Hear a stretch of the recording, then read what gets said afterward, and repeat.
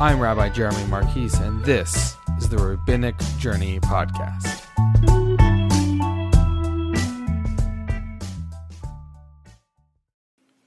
Hey, thanks for joining me for the inaugural Monday Mishnah.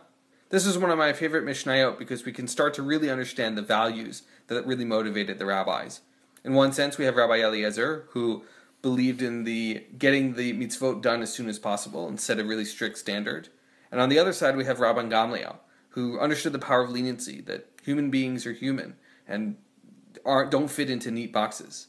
The sages, the middle of the road here, understood that we want to avoid sin, gave more flexibility.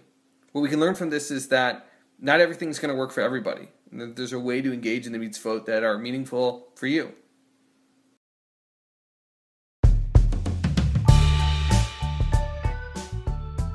Hey, I just wanted to say thank you for giving me your time and your attention, for listening to the Rabbinic Journey Podcast. It means so much to me. I really, really appreciate it.